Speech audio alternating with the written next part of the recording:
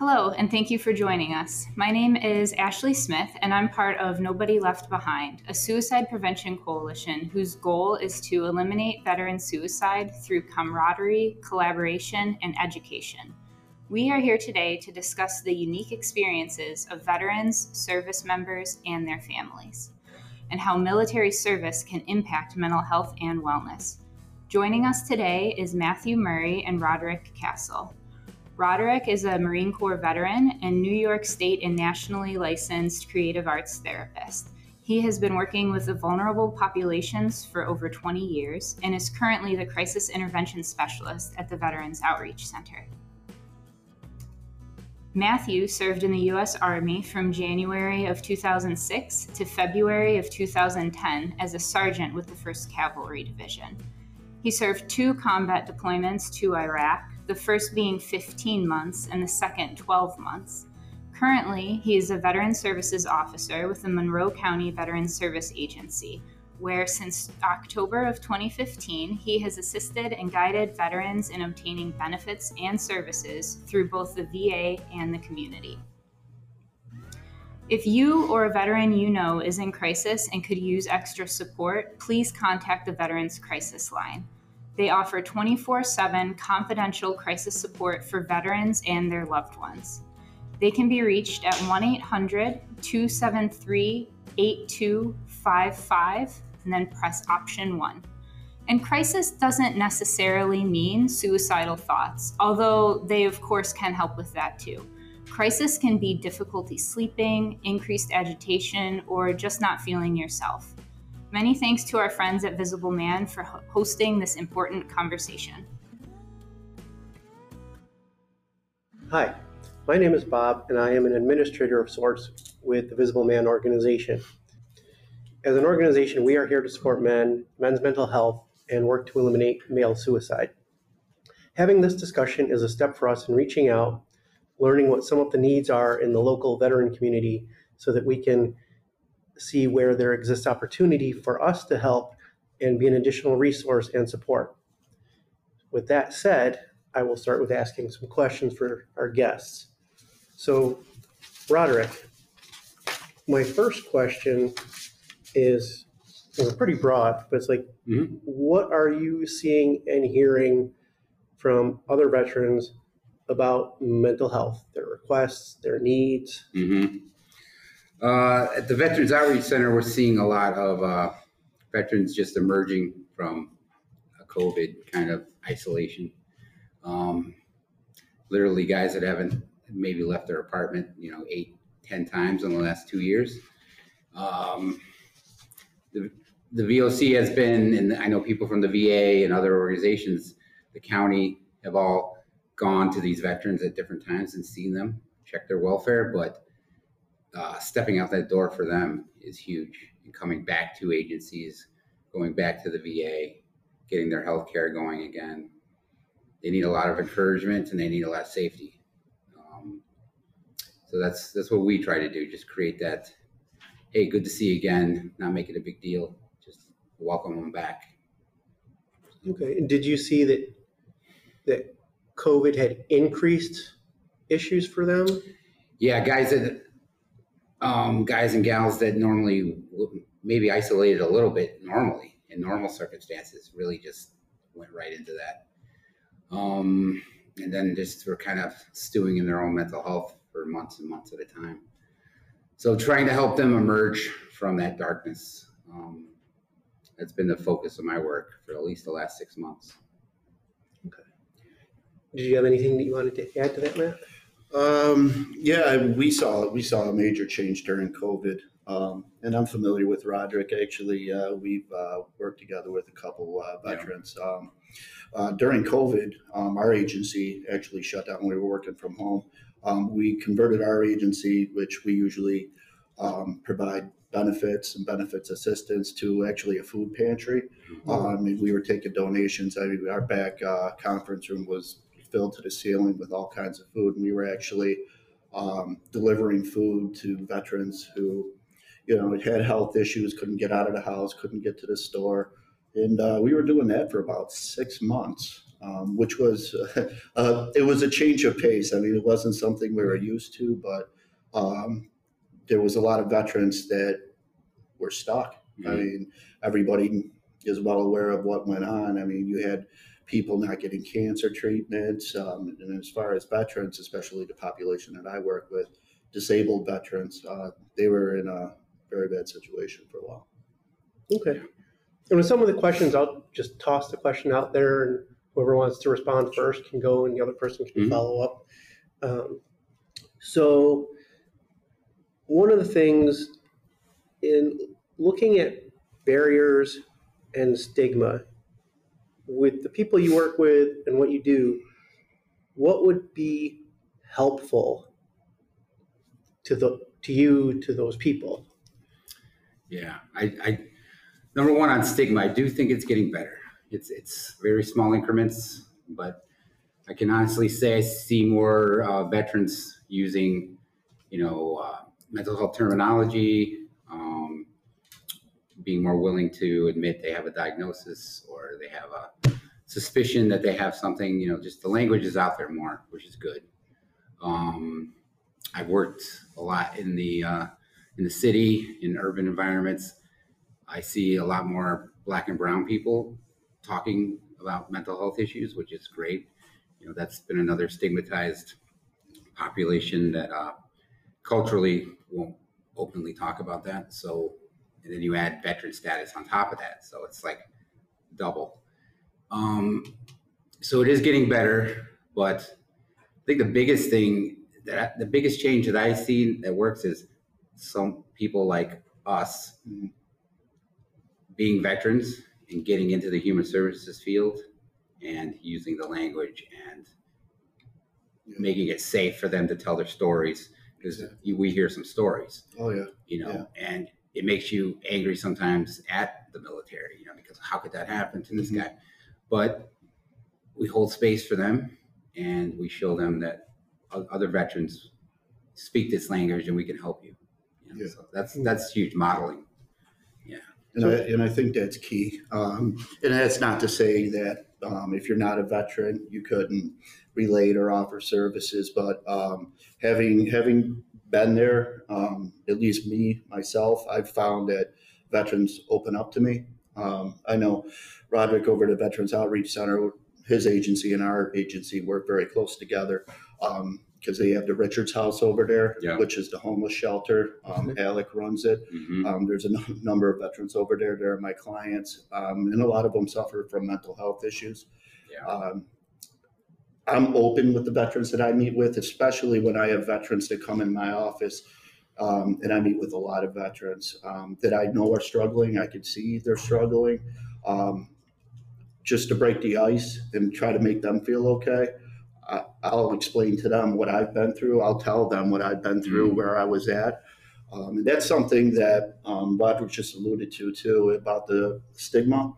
It has gotten a lot better. Because when I got out 12 years ago, 2010, even myself, for the first year or two, looking back now, I was self-destructing, but I would say I'm fine, and it's always going to stem from the Army mentality or the military mentality from day one in boot camp or basic training. Suck it up, get through, don't complain, And nowadays it is much more accepted. I do still get veterans, especially veterans who are in the field of law enforcement and in other jobs that may require a security clearance and stuff like that, that are very concerned and actually will not file a claim for PTSD even though they have it or seek treatment. Veterans who are still in the Guard or Reserves because out of fear that it'll ruin their career. One of the questions I get a lot too, or one of the concerns I hear is they're going to take my weapon, they're going to take my guns, or I won't be able to get a pistol permit. That's one of the things that I hear a lot from veterans too, which isn't necessarily the case. And I explain that to them too. And I think one of the good things about our agency as well as yours is there's a lot of veterans that work there and they're open about their experiences. I know Alec really well, and Yeah. and Laura was the CEO. Mm-hmm. We're all open, especially at our agency. My director, Nick Stefanovic, his story is really out well there. known. Yeah. And his story is actually pretty incredible. His experience when he got out of the military, and he's done interviews before, so this isn't a secret. But he spiraled downhill. At one point, he had a very bad addiction. He was homeless, living underneath Driving Park Ridge for a couple months, and he went from that all the way to where he is now. The director of our agency, and that goes to show. And I real quick, I do think that is one of the I don't want to say biggest motivators, but one of the things that can probably be very helpful that may be overlooked is somebody being open that has had that experience and has succeeded and moved past that, and having them explain that to them, and just be open with them and say, hey, look, I was there, this is what I went through. And once they understand it, see that, maybe they don't feel so bad about themselves, and they see maybe a little bit of hope, like, wow, this guy was where I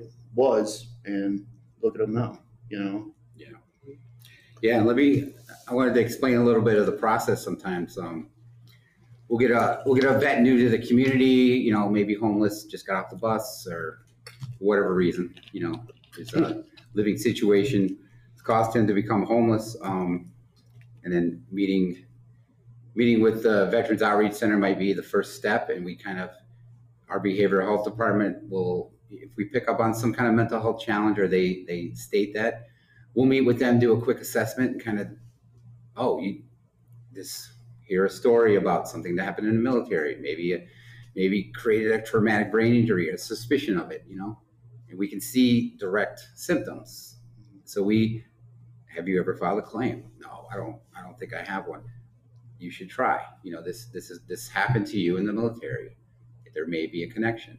Let's get you over to the VSA and get those guys talking to you, because they'll have your back. They'll do everything they can to see if you qualify for a disability, which can change their life. Especially for a homeless. It's income. It's regular income on a monthly basis. So we get them from there to there, and then the next step would be the VA. Getting that claim in, getting some doctor's visits in, getting the evidence going. Vet center too. Yeah. The vet center for counseling. We work very closely with them, and for those who are familiar, the vet center, it can be confusing because technically the vet center is part of the VA. They are VA employees, but it's separate from the VA. So, for example, the medical records and mental health records are not shared with the VA. They're private. In the vet center, that's all they do. They only specialize in PTSD, readjustment counseling. And, sometimes, I don't want to say it's a bad thing. They're a small agency, but not every veteran can go there. It's strictly for combat veterans or veterans who were victims of military sexual trauma and stuff of that nature. And really, I couldn't tell you how many veterans through the years that have been through where the VOC, where Roderick is, over to us, or over to the vet center, or vice versa. And I think our three agencies in Monroe County, we work really well hand in hand. There's a lot of us who know each other. There's some of us who have actually worked at the other agency. So that's always helpful. Yeah, and it's one veteran always pops in my mind when you talk about homeless veterans and getting benefits and life-changing. I remember a social worker, I think it was a social worker from the VA, I can't remember, but she brought this veteran in. He was in really bad mental health shape at the time, homeless, had no place to go. We filed claims, and I talked to him, and I wound up being able to get him 100% service connected.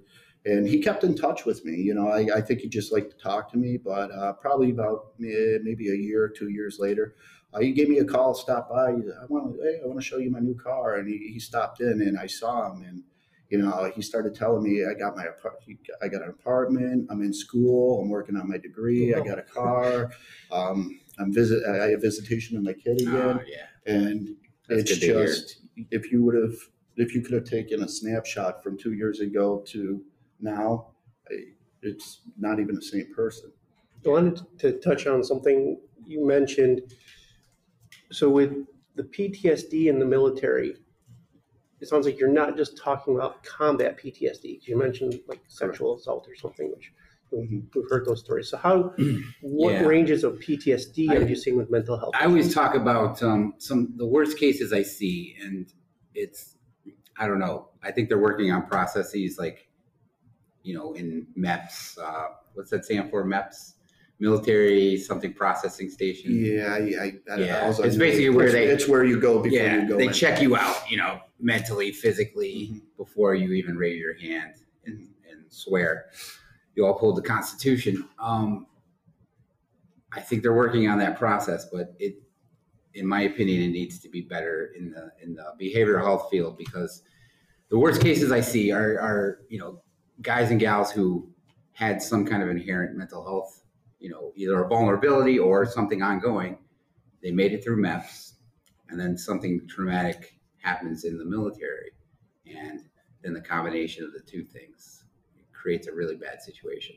Oftentimes they get discharged for substance abuse disorder or some other disciplinary thing. They end up with not an honorable, maybe worst case scenario that it's dishonorable, but usually it's like under honorable or general, which can definitely affect the benefits they can receive down the line. So a lot of the vets I work with are in that category.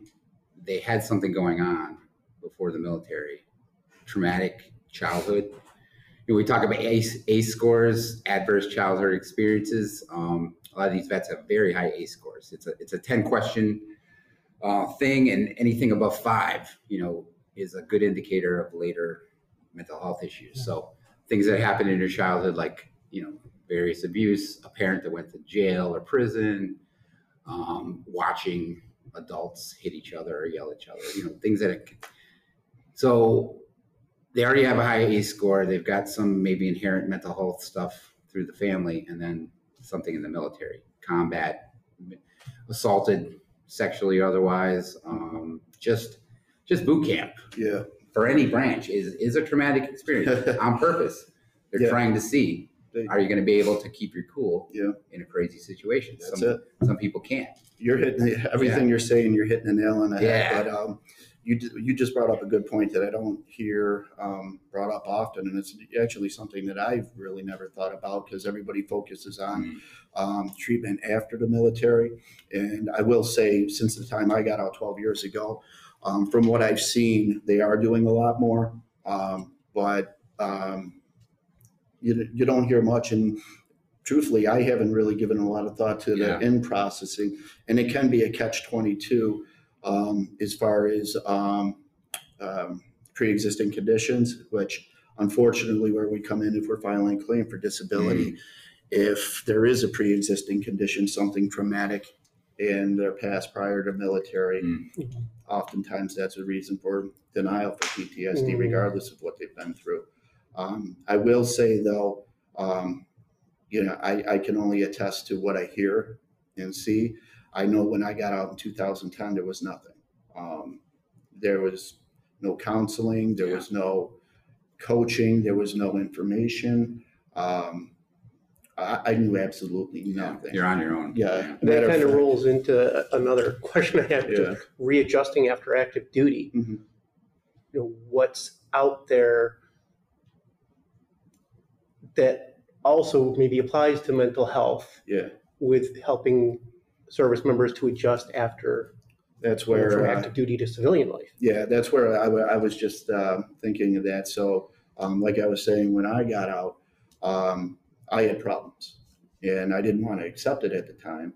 But once it finally got to the point where I realized, okay, I do need to see somebody, I didn't know where to go. I remember I was out about a year and a half, and somebody said to me, hey, you should file a claim. And I said, a claim? With who? Like, what are you talking about? I had no idea. I had no idea. Now you do it for a living. And I've always said this, that the military does a very good job of training people how to fight and how to be soldiers and how to kill and everything, but they don't really do a good job of untraining soldiers and people how to readjust back into civilian life. Now, I know, and I'm sure you've heard, and probably at least the last 5 years, I've heard that the military has implemented as part of their out processing benefits. Yeah, they're starting to listen. Yeah, and they actually will have the military member actually meet with a representative that will go over and file claims for them before they get out, which is huge. But as far as the mental health aspect, there needs to be more done. But still, while you're in, the stigma is you don't want that label. They could discharge you because of it. And I'm sure you ran into this a lot. Yeah. And what Roderick brought up about bad discharges. I've worked with many veterans, some of which had what's called other than honorable, which you could be discharged under honorable conditions. The next lowest is a general under honorable conditions. And then the next one under that is called an OTH, other than honorable conditions. If you have that type of discharge, you're barred from pretty much any benefits. The VA won't accept a claim for disability. You can't get health care. They have started accepting veterans with that type of discharge for mental health care. And discharge upgrades is something I do too. I'm not sure if you've ever done those. We go over it with them, like what the basics of what they're going to have to do. Yeah. And then we get them over to you guys. And they're very hard, very hard to get. And we let them know it's an uphill battle here. Yeah, I've only probably, I've been doing this close to 10 years. I've probably only had maybe about 6 or 7 that I was able to get upgraded. And all of the ones that I did, all were related to mental health issues and PTSD as the reasons for the disciplinary actions and discharges. And actually all of them I can think of, when we got the upgrade, we were also able to get them disability benefits.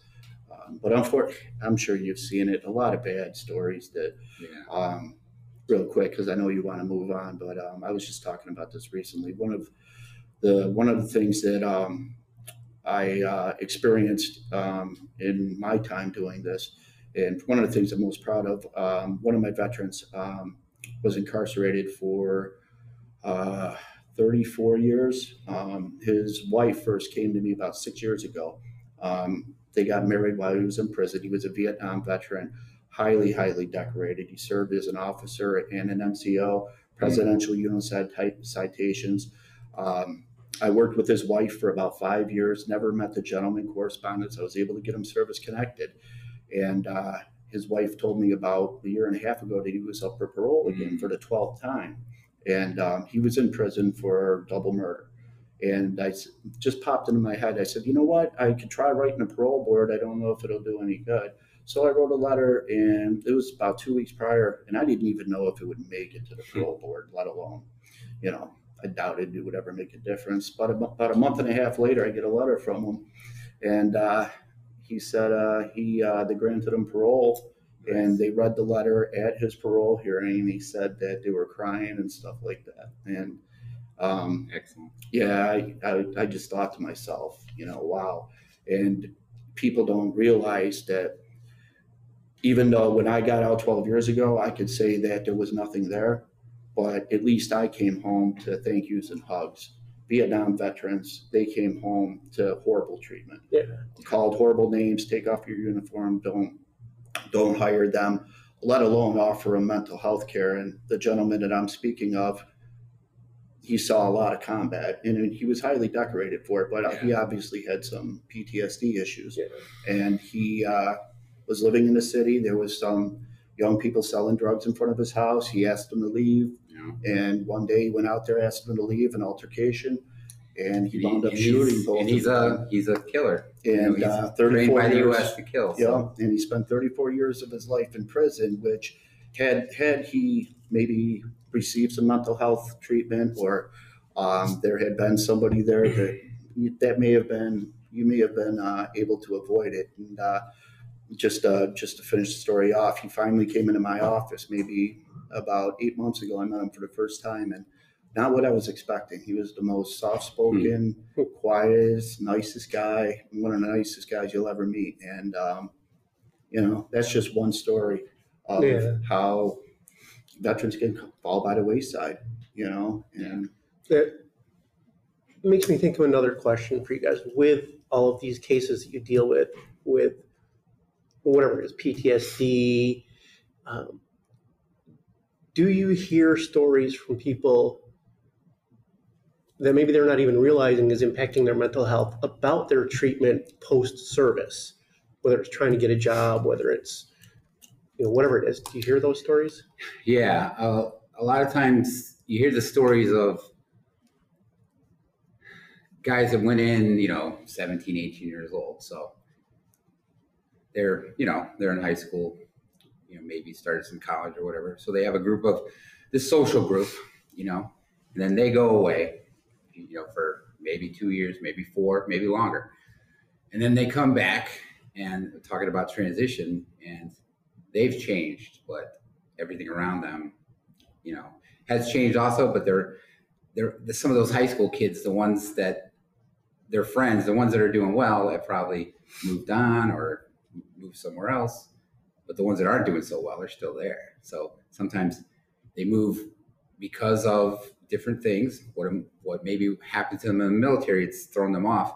They move back in with the parents. They move same neighborhood, start hanging out with some of whoever's left of their friends, who might not be into some great stuff, coping mechanisms, substances. And there you go. You got the basics of a substance use disorder, along with some trauma. Maybe not PTSD, but something happened. And then you got a bad situation, and then you got to start getting in trouble with the law, maybe not finding employment right away, and then there you go. And then conflict with the parents starts, because now you got an adult living with the parents who's been trained to kill by the military, and boom. Boy, everything you're saying, you're like hitting the nail on the head. So here's one that's more personal, though. Yeah. For both of you, when did you realize that you needed to make sure your mental health was considered? I know you kind of mentioned something about that. As far as when I got out of the military? Yeah. So my experience was different than most, like Roderick was just touching on. I went into the military, I was 28 years old. So I was older than, some of the sergeants and NCOs that were way above me. But most of these guys and girls, they're kids. I have kids older than that, and they've never lived on their own. They've never paid bills on their own. They haven't done anything that an adult does, and now they're being trained, to go off to war. And even when that's done and they're ready to get out, they still haven't had any of those experiences. So they still don't know how to do it, let alone dealing with all this traumatic stuff. And I know for myself, I struggled a lot, and I was 28 years old, and I know my struggles. And most of my buddies were young, and I know they struggled. And that's part of the reason why, because when you're 18, you can join the Army, you can do a lot of stuff, but your mind, how many 18-year-olds have a lot of life experience, Yeah. For me, I think the basics of becoming a mental health counselor started, in the Marine Corps. I was a little older when I was 22, which is almost, older than the average, The average is probably 18, 19. And so by the time I became, in my 3rd, 4th year in the Marine Corps, became an E5, a sergeant, I'm running a crew on a ship. I'm 25, 26, and I've got a bunch of 17, 18-year-olds, on my crew. And I'm playing the big brother role. I'm playing, the leader, keeping them alive up on the deck of the ship, because they're not putting their helmet on, or they're walking near a road or something, So I started to find myself placed in that role of, my girlfriend just broke up with me. I don't know what to do. I want to kill myself. I want to jump off the ship. Guys would come to me like that.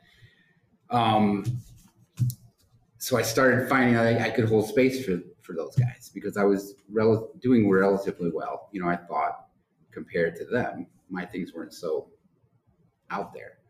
But so getting out of the Marine Corps and then trying to figure out what I wanted to do, I realized I wanted to try to help others, with their mental health. Because I'd been through a lot as a child, and I felt like I got to a place by the time I got in the Marine Corps, doing pretty well. So I wanted to try to give some of that back. But even for me, thinking I was doing great, the minute I stepped back off the plane to Buffalo from Arizona, getting out of the Marine Corps, just going back to Buffalo, going back to college, it was a huge transition and months of depression. Did you realize it at the time? No, I just reacted. Either. I just started doing weird things. Yeah. Just not going to class or just suddenly, wow, this is exactly what I wanted to do. This is why I got out of the Marine Corps, finished my degree that I had started years ago. And it was very difficult because of the routine I was used to, having the chow hall available. Yeah. Now I'm living in an apartment, and I had lived on my own before, but it was still very difficult, and not having my guys around. As much as they drove me nuts sometimes, your support, they're always around for each other. And kind of going back to what you said about time kind of stops, it really does, for everybody else, life has gone on, but for you, you go away on a 15-month deployment. Been all over the world. Yeah. The last time you left, that's what you remember. And with the school, I struggled, and because I was older, I felt like I owed it to my best friend got killed over there. We lost a lot of guys. I felt like I need to do something with my life. So I forced myself through college, and school was not my thing, but I was afraid. I remember being very afraid because when I had graduated, internet was just coming out. And I was, but college was easier than I thought. But going back to your first question, I can remember the exact moment and event where it hit me that I'm not okay, and I need to get help. Where, I had first realized it. And it was probably about a year and a half, almost 2 years after I got home. I always explain it as I was self-destructing. I was out partying, drinking. I felt indestructible. I used to think to people and say, what are you going to do to me that hasn't already been done to me? You're going to blow me up? I didn't care how many people there were, but my anger was the biggest thing. And everybody around me was walking on eggshells. My mother, my wife, everybody. And I kind of knew it, but I just didn't think anything was wrong with me. And one day, my youngest daughter, she must have been about 8 at the time, I came home from work and I asked her, I said, do you have homework or any homework to do? And she said, no. And I said, okay. And then my wife came home a couple hours later and I heard her go ask my wife, can you help me with my homework? And I said, why'd you lie to me? I said, I just asked you a couple hours ago and you said you didn't have any homework. She said, I was afraid to ask you for help. And it was like that moment, it just hit me like, wow, my kid is afraid to ask me for help with her homework. And I'm like, there's something wrong there, and that was it for me. So, and this kind of follows on with that as well. What was the hardest thing for you about finding the support you needed in your journey? You want to go? Or? Yeah. I think admitting, because every time, people hear, well, you're a Marine, anything in the military, people are impressed by people that haven't lived that life. So again, admitting at first, but I think what motivated me the most was once I decided I was going to be in a counseling role or in a role where I just hold space for people telling their difficult stories.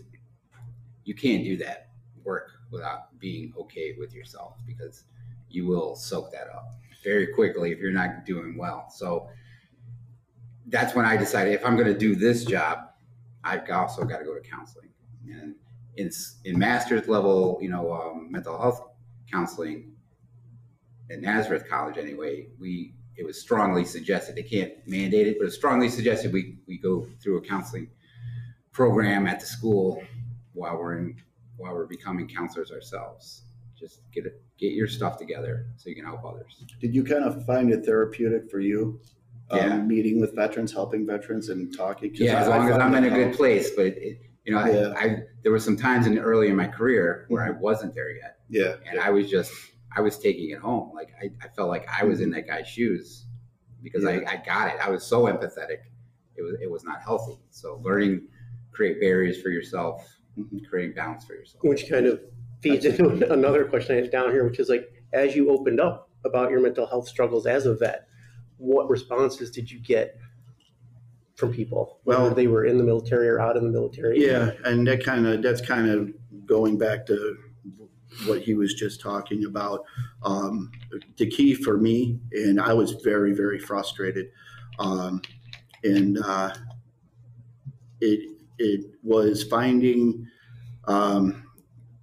somebody who actually, I would say, I don't want to say that people don't care, but finding somebody who at least seemed like they cared. When I finally did try to seek help, I met with probably 4 or 5 different counselors, a therapist over a couple of years, and none of them. I mean, it got to the point where I could walk in, talk to them for 1 minute, and I could tell this is a waste of time. Here's a seashell, rub it, and you got a degree on the wall, download this app. But I said I'll give it one more try, and I went to the VA and I met with this doctor. I won't say his name, but I had a bit, I didn't think, I was planning on never coming back. I was going just to say I did, but I walked out of there with a totally different outlook. I actually look forward to going back and seeing him again. And I've kept in touch with him over the years, and I have this conversation all the time now. I was just talking about this today with one of my veterans, that what was different about him as opposed to all the other ones. And looking back now, he listened. He listened. He wasn't a veteran, but I would go in there and he just listened to me. And after a while, I would tell him a story, he would tell me a story, and he just related, and I felt like he cared.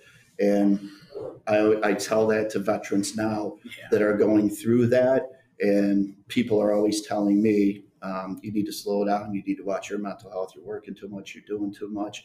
And I told myself, and I never expected myself to be in this role, but I mean, I guess it was fate, but my struggles, and I struggled to find help, and I felt like no one would help me. And I was struggling, living paycheck to paycheck. And when I started this job, I told my wife and everybody, I said, I will never do that to a veteran, what was done to me, because I know how it feels. Yeah. And if I got to work 24 hours a day, I can't do that to a veteran, because I've been there, Yeah. Now, we're getting short on time, so I did want to touch on something because I know it's a big topic for you guys: suicide. Have you dealt with people that were suicidal, that either reached out to you personally or that were referred to you because, maybe their spouse called and said, "Hey"? Yeah, and unfortunately, at the VOC, it's different levels of crisis and suicide ideation or plan. I'll explain those terms, but every week at least one, sometimes 3 or 4, because the veterans feel safe coming to us. It may be a veteran we haven't seen in 3 or 4 months, but they show up, they're at the door at 8:30. Oh, we haven't seen you in a while. How you doing? Come on back. Let's talk. And then they sit, and I don't feel like I want to be here anymore. That they start the conversation that way, and we open up the dialogue. Oh, so you're feeling like you want to kill yourself. We say the words directly, you feel like you want to kill yourself. Do you have a plan to do that? And that's one of the recommendations is you ask directly. Don't worry about using the word suicide. It's okay to use. You need to use it so they know what you're talking about. So yes, and then depending on, we've got 2 good counselors that we can assess. We decide, is this just feelings, ideation, but you don't have a plan to do it. You're just having the feelings, and we make a plan with you to let us know if you start planning. We try to open up that door.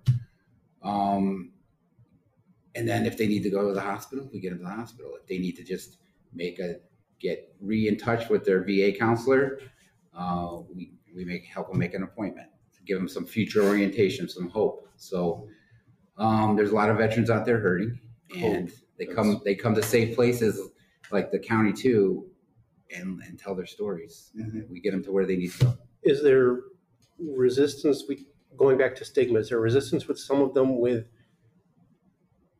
a therapist or a counselor versus, like I said, they come to your door and say, yeah, I think generally yes, but I think because of the grassroots nature of the VOC and because we have so many veterans working there, they don't see us as, we call our Department of Behavioral Health, but they just see us as helpful people. Because we don't, we might have a degree on the wall, but the way we open up the doors and make it a welcoming environment and not make it a clinic, I think that helps with that. And that's just it. Everything we've been talking about, everything that I just talked about with my experiences until I met the one doctor. I'm not a therapist. I minored in psychology, but I have a lot of veterans. They'll call me to talk, and I take their calls 8:00 at night, and they don't call their therapist. And like Roderick was just saying, they'll come and they feel comfortable coming because, at least to me, they know you care. When they know you care, or when they know that you understand, you've been there, and you're not just checking in and checking out. You're here for a paycheck, but they can come to you. That makes all the difference. And then the hope part, like I was talking about. Yeah. I've never had a veteran that was really offended by saying anything, as far as, because most of them are in a place where they got a lot of more serious issues. Yeah. But one of the things that I was just talking to a veteran about this today, that I tell veterans that help me, it's just a way of looking at things that one of the most frustrating things with me and that I had to learn to accept was I used to get very angry and very frustrated that nobody understood. My wife didn't understand, and my wife's a veteran. I felt like nobody understood. And no matter how hard I tried to explain it, I felt like nobody understood what I'm going through and how it is for me. And the doctor I met with, he explained it to me. He said, listen, think of it like this. He says, if I break my leg and I try to explain to you how that feels, he goes, that hurts, right? He goes, you can imagine how much it hurts. And it hurts, and you can imagine the pain, but do you know what it feels like? And I'm like, no, only he knows what it feels like because he experienced it. And then he said to me, is that your fault because you didn't break your leg? And I said, oh, and I tell that to veterans now because that made me realize, look, you could get frustrated the rest of your life and explain it to your blue in the face. And they're not, people who haven't experienced it are never going to get it, and it's not their fault. Yeah, I like that metaphor. It's not their fault. Yeah. And once you can understand that was one of the biggest obstacles for me. And you could start looking at, it takes down a lot of anger, because I used to have a lot of anger. Like, why can't you understand? And do you see that a lot with other veterans too? Oh yeah. And that's the trust issue too. Like, when you're open with them, they'll be open with you. And when I first got out, I didn't want to admit that I had anything wrong. Once I was diagnosed with PT, I didn't want anybody to know. I was ashamed. Yeah. I was embarrassed. And actually, my boss now, my director that I was talking about earlier, he was so open with his story and where he came from, that I started being open. There's nothing to be ashamed about. Yeah. You know, you struggled you know what I mean? It's if you're in the military, especially, the longer you are, the more traumatic events you see. Who would be normal coming back from that? Yeah. You know. Yeah, and the amount of people that can understand that it gets narrower and narrower. So I want to go further with that metaphor. I would say, as long as you have people that care that your leg is broken, you're doing pretty good. You know, be grateful for that. They might not understand exactly how it feels, but they give a damn you broke your leg, and they're going to help you.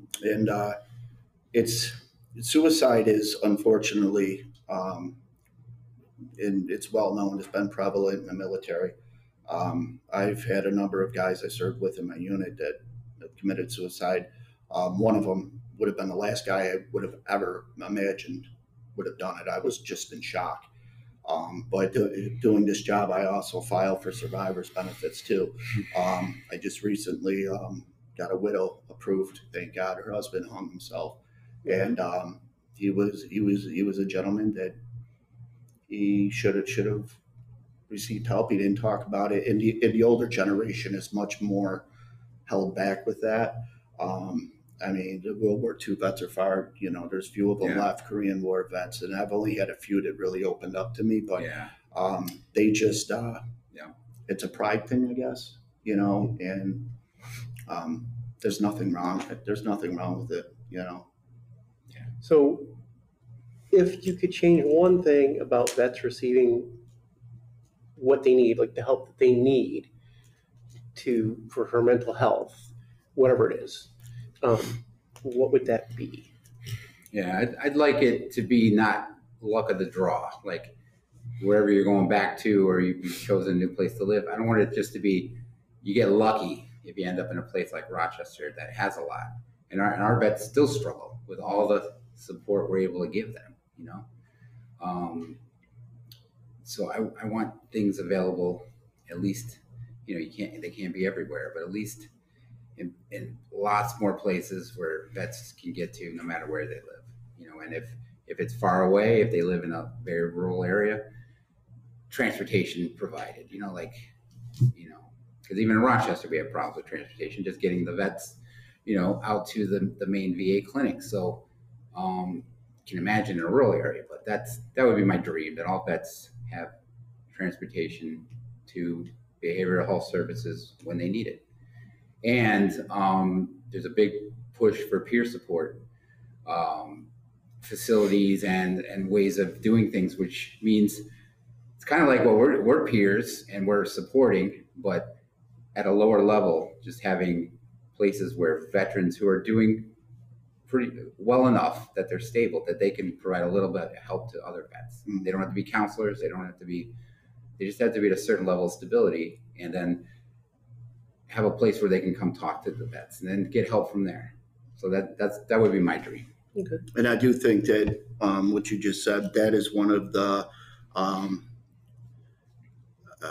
would I put it? That is one of the biggest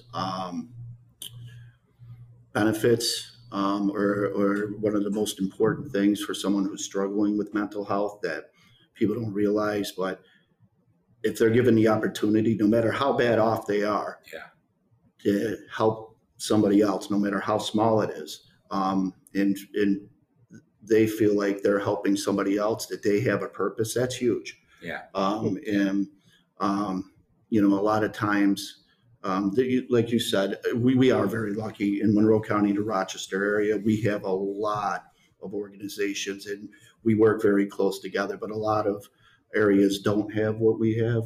And even still, you know, veterans struggle, and you know, it'd be nice if there was that one right answer, you know, but there's not. But I mean, I guess if you're looking for the one thing that is probably going to help more than anything else, it's kind of everything we just talked about now, having the right people there, because you could have people there, you can have an organization there, but if the veteran doesn't feel like you're helping him or doesn't trust you, he's going to be turned off. He even more turned off than before, because he's going to feel like, man, I came to get help and no one can help me. One of my heroes, Gary Bykirk, he's a Medal of Honor winner who passed away recently. But he was also a mental health counselor, and he helped start the Veterans Outreach Center, back in the 70s. But he had a book signing that I went to, and he was open for questions. And the questions I asked him, Gary, how can we get more veterans in the counseling field, the helping professions like you have done? Because I'm here speaking with you. I'm a veteran and a counselor, but how can we get more? Because that's the key, I think, getting more veterans to become working in the human services area, working for counties, states, helping the veterans, advocating for them, vet to vet. Yeah.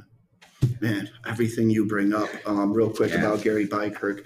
I knew Gary very well. Me and my boss were up with his family up until the day he died. For anybody who doesn't know, Congressional Medal of Honor winner, Special Forces, Green Beret, Vietnam. And he was my guidance counselor in 8th grade. Oh, wow.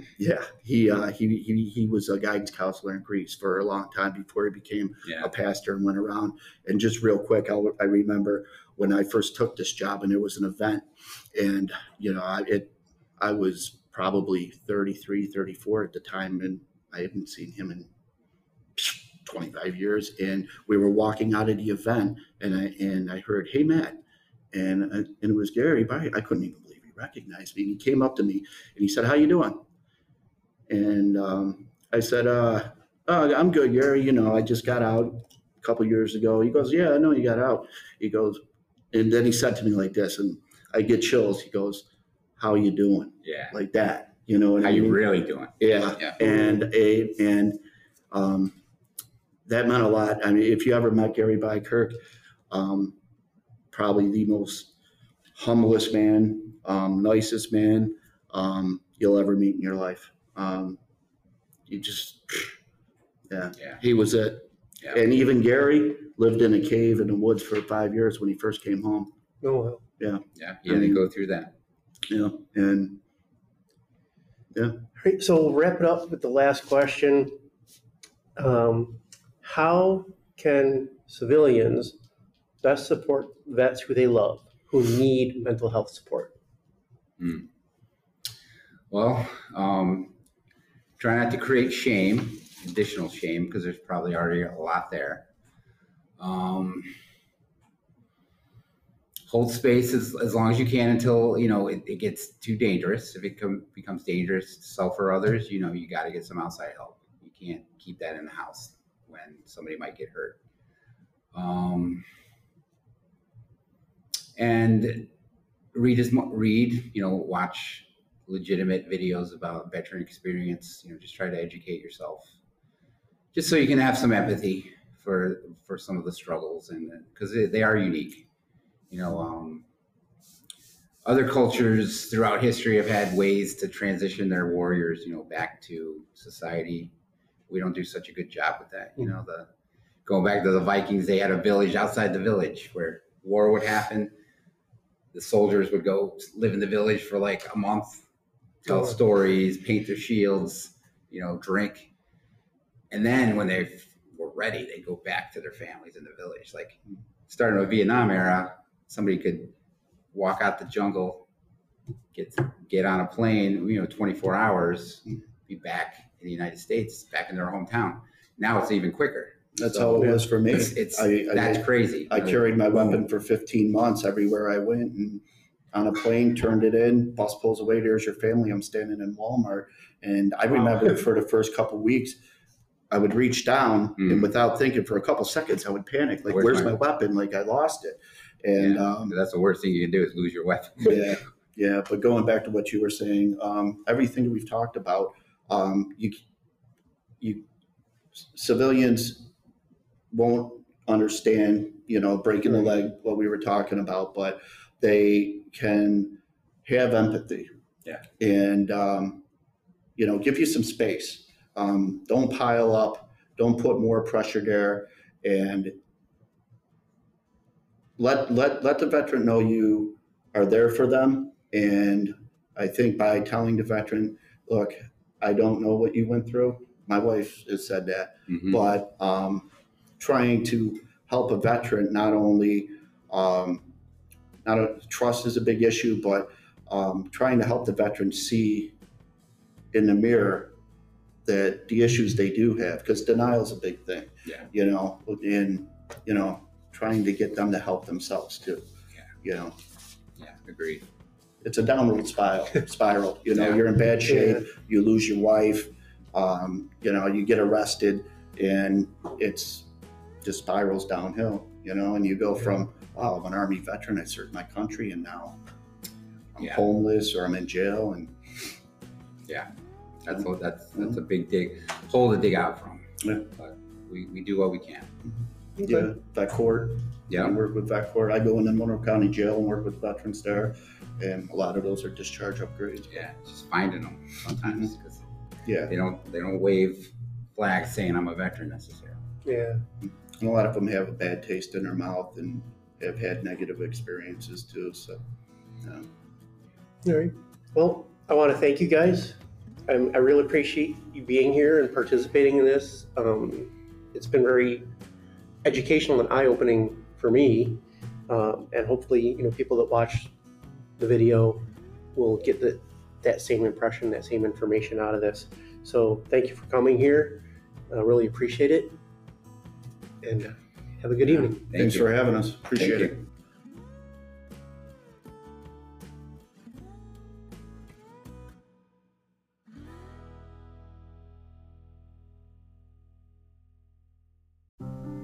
I found hope in the midst of an overwhelming situation. I let go of trying to control things that I had no control over, and that helped me find peace of mind. Alcoholism is a disease that can affect any family.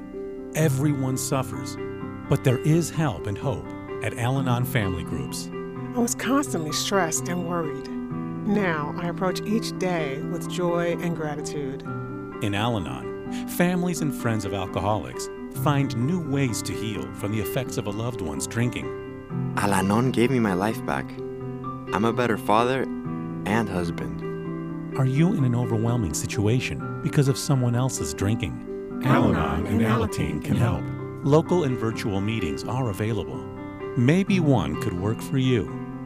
For information, call 1-866-200-0033 or visit alanon.org/hope.